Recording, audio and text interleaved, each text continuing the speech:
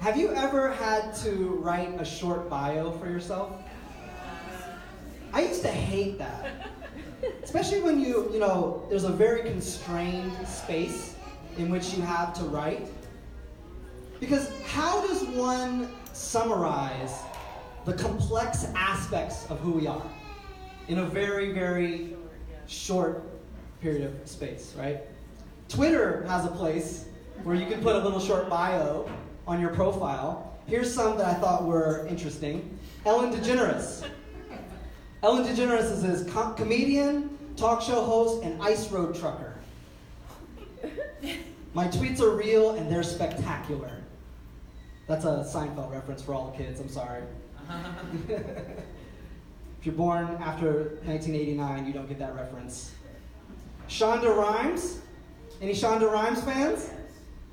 Come on, give it up for Shonda Rhimes, no? Creator of such wonderful shows as Grey's Anatomy and Scandal.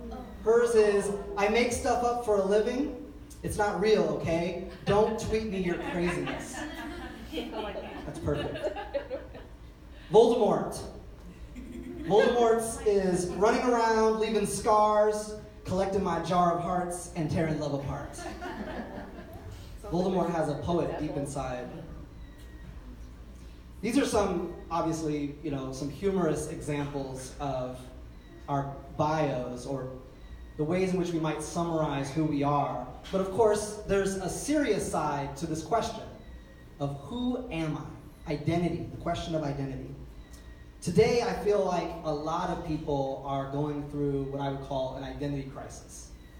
A lot of people that I've met and talked to feel like they've been asleep, resting gently in a bed of identity and been forcefully and suddenly shaken awake. Or to mix metaphors, the foundations on which they've built their identity are crumbling or have completely collapsed. Race, ethnicity, culture, nationality, gender, orientation, partisan politics, morality, even faith and religion. These are just some of the areas where many people once had a firm understanding of who they are, and now not so much. I remember hearing a testimony from someone who said that they rooted their identity in their firm faith in God. But when that faith was suddenly and traumatically loosed, they felt like the ground beneath them evaporated, and they were just in a free fall. I think that's how a lot of people are feeling today. People are searching for something solid, something true, something real. And I think that's a big reason why we call this church Roots. Because people are searching for something in which to feel rooted. Maybe when you were younger, your identity was a lot simpler. You got your identity from your family, from your peer group at school. But then, as you set out on your own, you had to rediscover who you are all over again. Or maybe you wrestled with your identity in relationship to categories and labels that society tries to give us, right? For example, some of us may have wrestled with what it means to be black, or what it means to be white, or what it means to be Asian or Latinx. Maybe some of us have wrestled with what it means to be American or an immigrant. Maybe some of us have wrestled with the question of male and female, question of our orientation. Maybe some of us have wrestled with partisan labels like conservative and progressive. I know a lot of us have wrestled with this label, evangelical. That is a dreaded word right now. So, what if you and I don't neatly fit into these categories or these labels that we're supposed to? What if we don't conform to other people's expectations for us? Well, if that's how you feel like you don't fit, you might be a misfit. And that's good, right? Because you've come to the right place. A big part of our identity is to be a community of misfits on a mission, finding our identity in Jesus. So, that's why last week we began this new series. We are in a season as a church. A refresh season is what we've been calling it. And we have regrouped, and we are refocusing on our vision, our mission, and our values. And so this series is called Radical, because this spelling of the word radical is a botany term. It's a term that means the part of the plant that develops into the primary root. And I think that's a perfect metaphor for where we're going as a church. We want to know what it is that we're called to do and who it is that we're called to be. Amen? Amen. And I believe Ephesians is the right text for that search, for that digging deeper. Because Ephesians is where our seed verse as a church is found. Our seed verse comes from chapter 3, where Paul says that they, being rooted and established in love, may have power. And that's not the only relevant thing about Ephesians. Ephesians is unique among the letters of the New Testament because it doesn't deal as directly with the kind of challenges in the local church. It's more of a 10,000-foot view. Kind of a misfit, I've been calling it a misfit manifesto. It's a huge, lofty summary of all that Paul has been teaching the churches that he's planted about Jesus, about the gospel, and about the church. So, this morning we're going to dive right into the deep end of Ephesians, Ephesians chapter 1. But I'll spoil it for you a little bit. The theme of this passage is identity. Didn't see that coming, did you? So we're going to be talking about what does it mean to find our identity in Jesus. And what a time, right? What a time in our world right now to be talking about identity. I feel like it couldn't be a better time. But before we dive right in, let's pray for the illumination of the Holy Spirit. God who sees us, God who knows us, really knows us. May we sense your loving gaze this morning as we turn our hearts and our minds toward you, to hear from your written word and from your living word and from your spirit. May we have sensitive hearts and malleable minds. May the light of your Holy Spirit shine upon the scriptures so that we can see what you want us to see, so that we can live the way you're calling us to live and love the way you're calling us to love. We want to be who you say we are, for you are our creator and our sustainer. Make of us what you will. We are your people and you are our God. In the name of the God who is lover, beloved, and love itself. And all God's people said, Amen. So you're welcome to follow along in your own translation of the Bible if you have one. If you have one on your device, or if you have one of those printed ones. Or you can follow along on the screen beside me. We're going to start in verse 3, Ephesians chapter 1. Praise be to the God and Father of our Lord Jesus Christ, who has blessed us in the heavenly realms with every spiritual blessing in Christ. For he has chose us in him before the creation of the world to be holy and blameless in his sight. In love, he predestined us for adoption to sonship through Jesus Christ, in accordance with his pleasure and will, to the praise of his glorious grace, which he has freely given to us in the one he loves. Verse 7. In him we have redemption through his blood, the forgiveness of sins, in accordance with the riches of God's grace that he lavished on us.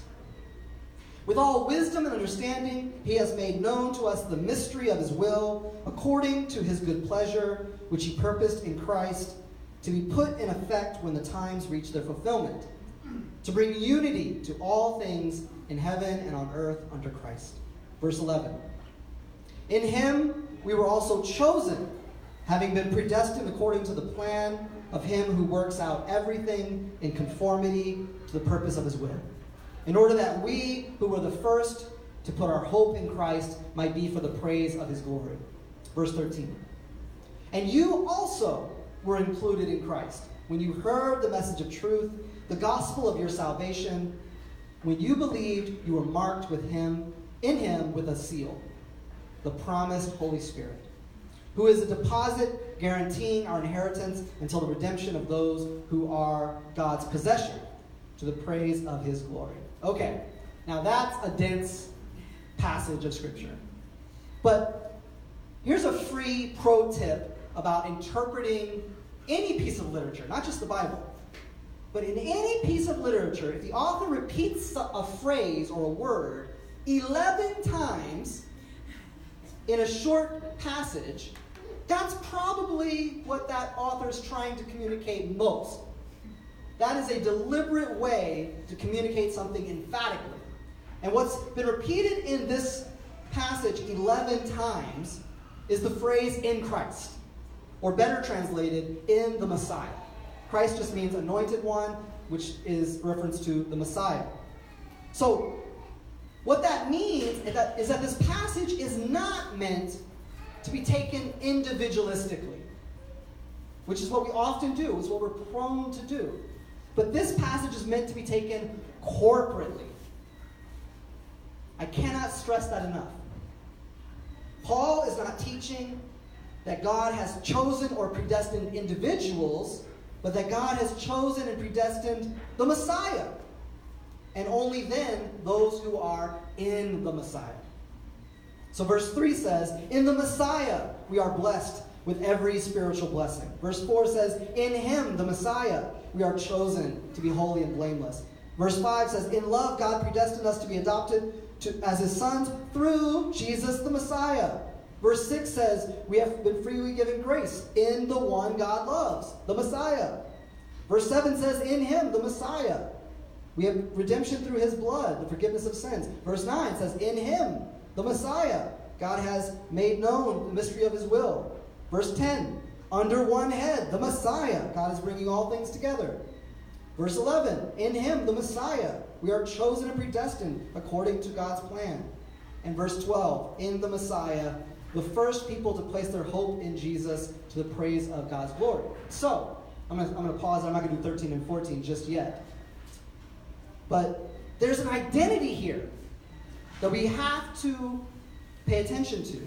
That identity is being in the Messiah.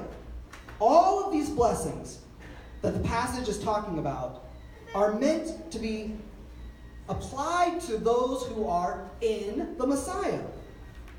But preachers like to apply these directly to you and I. Preachers like to say, "You've been chosen. You've been predestined. You've been adopted." Because we like to feel special, don't we? We like to feel special, and that makes us feel special. But what this passage is saying is that Jesus is the chosen one. Jesus is the blessed one, the predestined one, the redeeming one, the revealing one. And you and I become recipients, beneficiaries of those blessings when we are found to be in the Messiah. Amen? Amen. So naturally, this makes us want to ask, how does a person get in the Messiah? How do I get in on this identity? That's what verse 13 and 14 are all about. Verse 13 and 14 read, "And you also were included in Christ when you heard the message of truth, the gospel of your salvation. When you believed, you were marked in him with a seal, the promised Holy Spirit." So Paul says that the way that his readers have been included in the Messiah is, number one, they heard the gospel. That makes sense. Number two, they believed the gospel. And number three, they received the Holy Spirit. That is how a person might be considered in the Messiah. Now, you and I might use other terms for this. If you're familiar with these terms, conversion is a term that we use for this. Or new birth. Or surrendering one's life to God. These might be familiar concepts to us.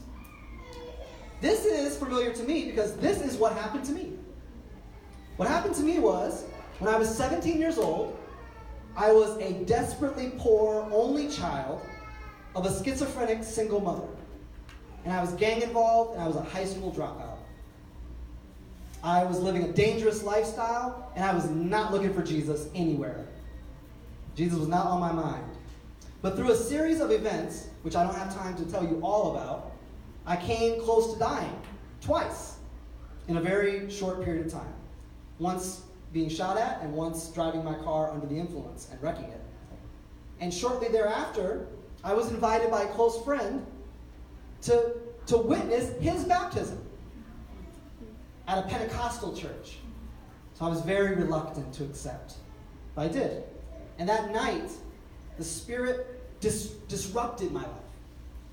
Spoke a word through a pastor that cut me to my heart, and I heard the gospel for what felt like the first time. And I chose to respond. I chose to believe. And I was baptized. I was plunged beneath the waters, and I emerged, and I felt like a new person. The Spirit marked me with a new kind of love that I didn't even know that I was capable of. The Spirit marked me with a heart that was open towards God and tender again when it had been so hardened. I was included in the Messiah when I heard the gospel, believed, and received the Holy Spirit. But this process doesn't usually happen all at once. That's pretty rare. Most people, it happens over a period of time. In fact, I was reading this week a wonderful book called Who God Says You Are. It's a book by Dr. Klein Snodgrass, who's a distinguished professor emeritus at North Park Seminary in Chicago. Here's what he writes. Sometimes conversion is immediate and radical. And sometimes it involves a period of time. Sometimes it involves tearing down and reorientation before rebuilding. Sometimes the tearing down has already happened to us. And conversion is a process of restoration. But it is always a process of moving us from thinking our life is our own to the realization that our lives belong to God. And it always brings healing and wholeness in numerous areas as we walk with God. Being in the Messiah is a process of being joined with God through the Holy Spirit. Being in the Messiah is a process of being restored and healed and made whole. Being included in the Messiah, it might entail a deconstruction of our false selves. But it will always entail a remaking of our new selves in Christ. We find identity in Jesus when we surrender our whole selves to God, give our allegiance to Jesus, and are joined with God through the waters of baptism and by receiving the Holy Spirit. Now, I don't claim to understand why God chose baptism to be the means of grace, a way in which we are joined with God through Jesus' death, burial, resurrection. But here's what Paul says about it in Romans chapter 6. Paul says, "Don't you know that all of us who were baptized into Christ Jesus were baptized into his death?" That's weird. "We were therefore buried with him through baptism into death, in order that just as Christ was raised from the dead through the glory of the Father, that we too might live a new life.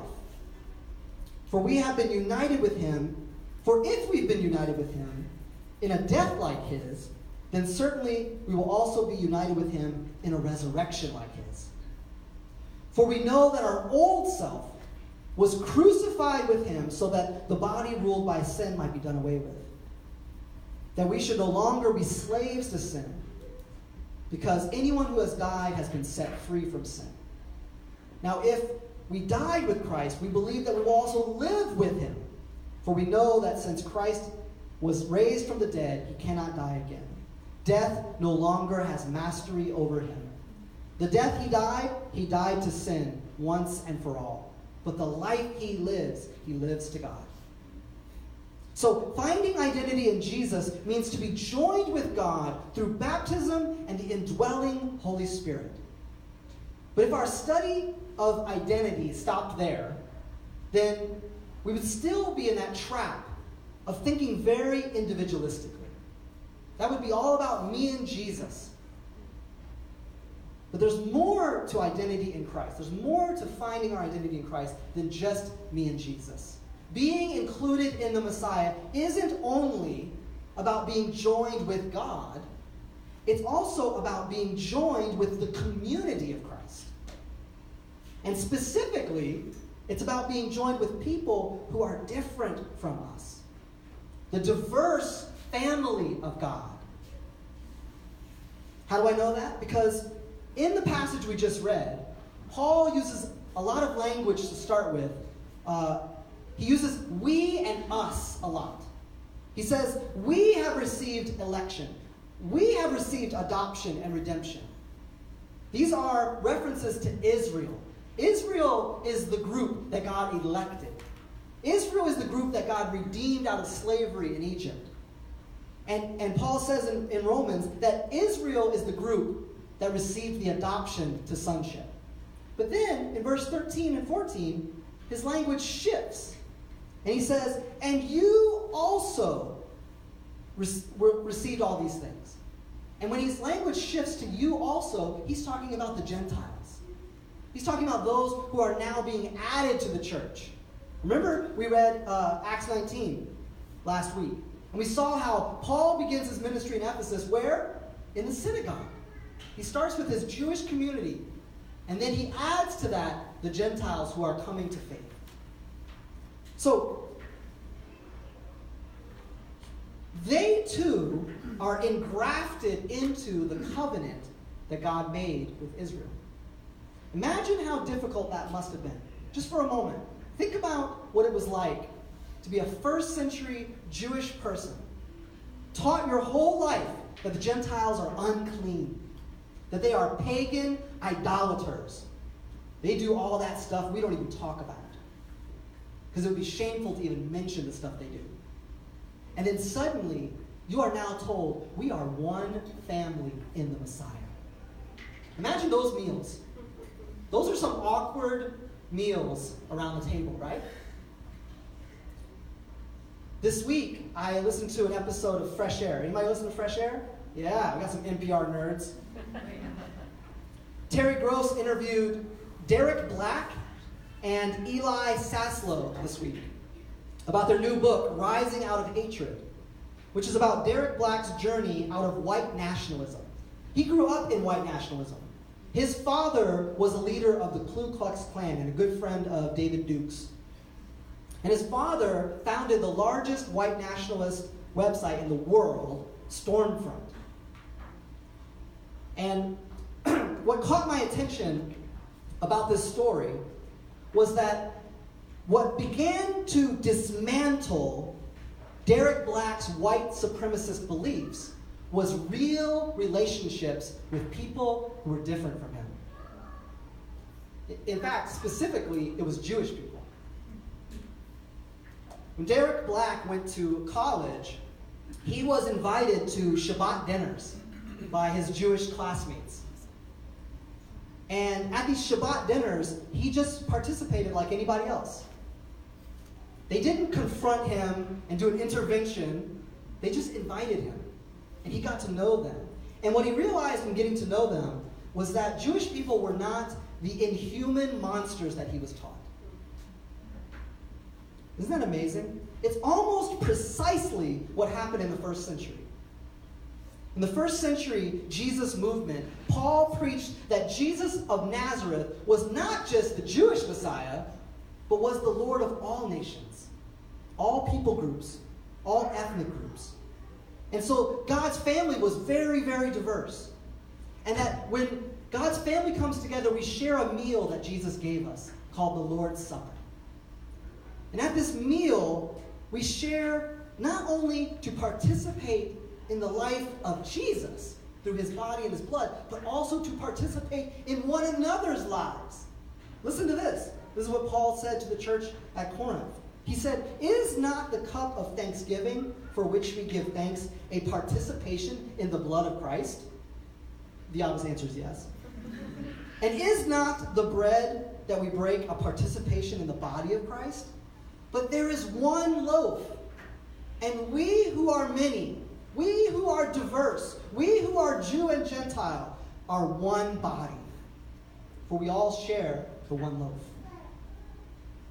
When we come to the Lord's table, we find identity in Jesus, not only by being joined with God through Jesus and the Holy Spirit, but we find identity in Jesus by being joined with God's diverse family. This meal points to the future. It points to that future where all divisions, all ignorance, all hatred, and all violence will finally and completely be eradicated. And we can participate in that future, in part, now. Right now. And that's what Roots is all about. Here's what John saw when he saw that future. John of Patmos. After this I looked, and there before me was a great multitude that no one could count, from every nation, every tribe, every people, and every language, standing before the throne and before the Lamb. They were wearing white robes and were holding palm branches in their hands. In this heavenly vision, there is a corporate identity. Everyone is wearing white robes, which in the first century symbolized being healed and being made holy, being cleansed. And everyone is holding palm branches, which means they're all worshiping Christ together. But we cannot overlook that Paul can distinguish different ethnicities in this crowd. John can tell that there are people from every tribe and nation represented. He can see that. And what that means is that the new creation does not erase our beautifully distinct God-given identities. And that's critical for us to understand. Our unique and particular identities are God-given and will be redeemed along with the rest of creation. We will not cease to be beautifully diverse in the new creation. We will have our beautiful diversity healed, made whole, and glorified. And that's good news. The reason why this is so critical for us to understand is because finding identity in Jesus could be used, and sometimes is used, to erase people's identities, to whitewash people's beautiful diversity, to colonize non-Western cultures, and to maintain a racist status quo here in the United States. Finding identity in Jesus could be used to talk about something called color blindness or culture blindness. But I'm here to say, and I think Roots is here to say, that finding identity in Jesus is not about erasing our distinctiveness. It's about destroying our divisions. And there's a big difference between those two.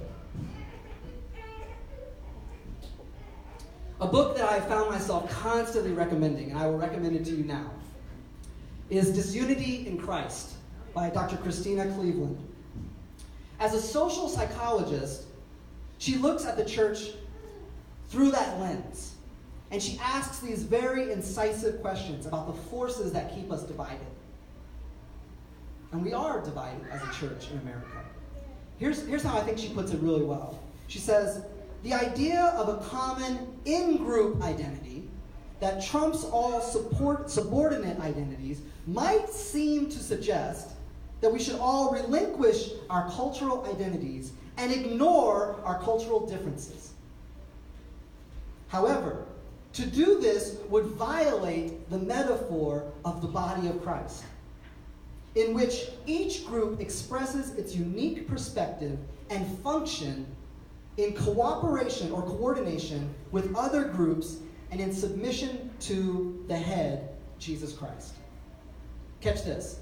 Culture blindness is simply disunity disguised. It falls short of the unity to which we've been called. I think that's critical for us to understand. And here's the moment when I think we ought to pause and just think about the moment that we're in as a society right now. The moment we're in right now is a very deeply divided, polarized moment in our society.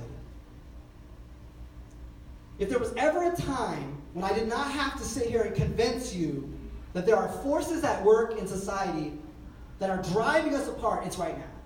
They're so obvious. I don't have to tell you, you know, because you see it everywhere. The society all around us wants to give us labels and fit us into categories by which we define ourselves over and against one another. And this is a classic tactic of the enemy, is it not? This is called divide and conquer. When we are divided, we're defeated. But when we're united, we're invincible. This week, millions of Americans, I'm sure many in this room, and myself included, were glued to our screens watching the hearings of a Supreme Court nominee. And as I watched, and as I interacted with other folks online who watched, I saw clearly that everyone saw the hearings through their prism of their identities. And everyone saw, kind of like a Rorschach test, everyone saw what they wanted to see. And pretty much everyone landed where they started, right? If you went into those things thinking one thing, you left thinking the same thing. And while others view this week's events, some viewed this week's events as an attack on a good man's reputation and a conspiracy concocted by progressives to prevent his appointment, while others viewed this week's events as a power move by conservatives to ram through his nomination at any cost. Regardless of our political opinions in this room, which we're entitled to. Remember I said they're like belly buttons? Everyone's got one? Regardless of our political opinions about the hearings, what was most clear to me after all was said and done was that many, many women this week were hurting, that it was painful, that it was sometimes re-traumatizing for women. And especially if you've been a survivor yourself of assault or abuse. When I commented on that, I was scolded by some folks online, saying that I was being partisan, being political, and not thinking about the men as well. Men are also hurt by abuse and assault. That's true. Regardless of our various views on partisan politics, here's what I want to say to every woman in this room, is that you are worthy to be seen and to be heard. And I'm sorry that this week was horrible. This week was horrific. And it's even more horrific to me that when I think about the women who've been silenced in churches, who've had the courage to come forward and say something, and have been told that their pain was their fault. Their assault was their fault. And have been shamed for it. That is absolutely unacceptable. And it has to stop. Regardless of our political persuasions, the body of Christ has to be a space in which women and girls are safe. Amen? Amen. The body of Christ has to be a space in which the pain of women and girls is never dismissed or denigrated. Or else we aren't the body of Christ. If you're here today and this week was painful or infuriating or re-traumatizing or just exhausting, I don't want you to leave today without being prayed for. I'm going to make myself available, and Oshida's going to make herself available, and I'm going to ask members of the leadership team, Naomi's going to make herself available. I'm going to ask that we stick around after communion and pray for one another. This is a time when we as a community surround one another and lift each other up. I think this is one of those moments. Finding identity in Jesus is not just about the individual. It's about being joined to a community, a diverse family of God. And it's about our particular and unique identities being made whole, being healed. Jesus once said, "Come to me, all who are weary and burdened, and I will give you rest." So when he was teaching his disciples what it meant to find identity in him, he gave them a meal. That's how he did it. He gave them a meal. And he said, "This is my body. Take and eat." And then he took the cup, and he gave thanks, and he offered it to them, saying, Drink from it, all of you. This is the blood of the new covenant, which is poured out for many for the forgiveness of sins. So when we come to this table this morning, we come to this table to live into a different story. The story that we might be tempted to live into is a story of our own success. You might be tempted to live into the story of someone else's expectations. You might be tempted to live into the story of the American dream. When we come to this table, we come to this table specifically to live into the story of Jesus' death, burial, and resurrection. New life, new creation, and a diverse family that makes each and every one of us whole in our unique and particular identities. So I'm going to ask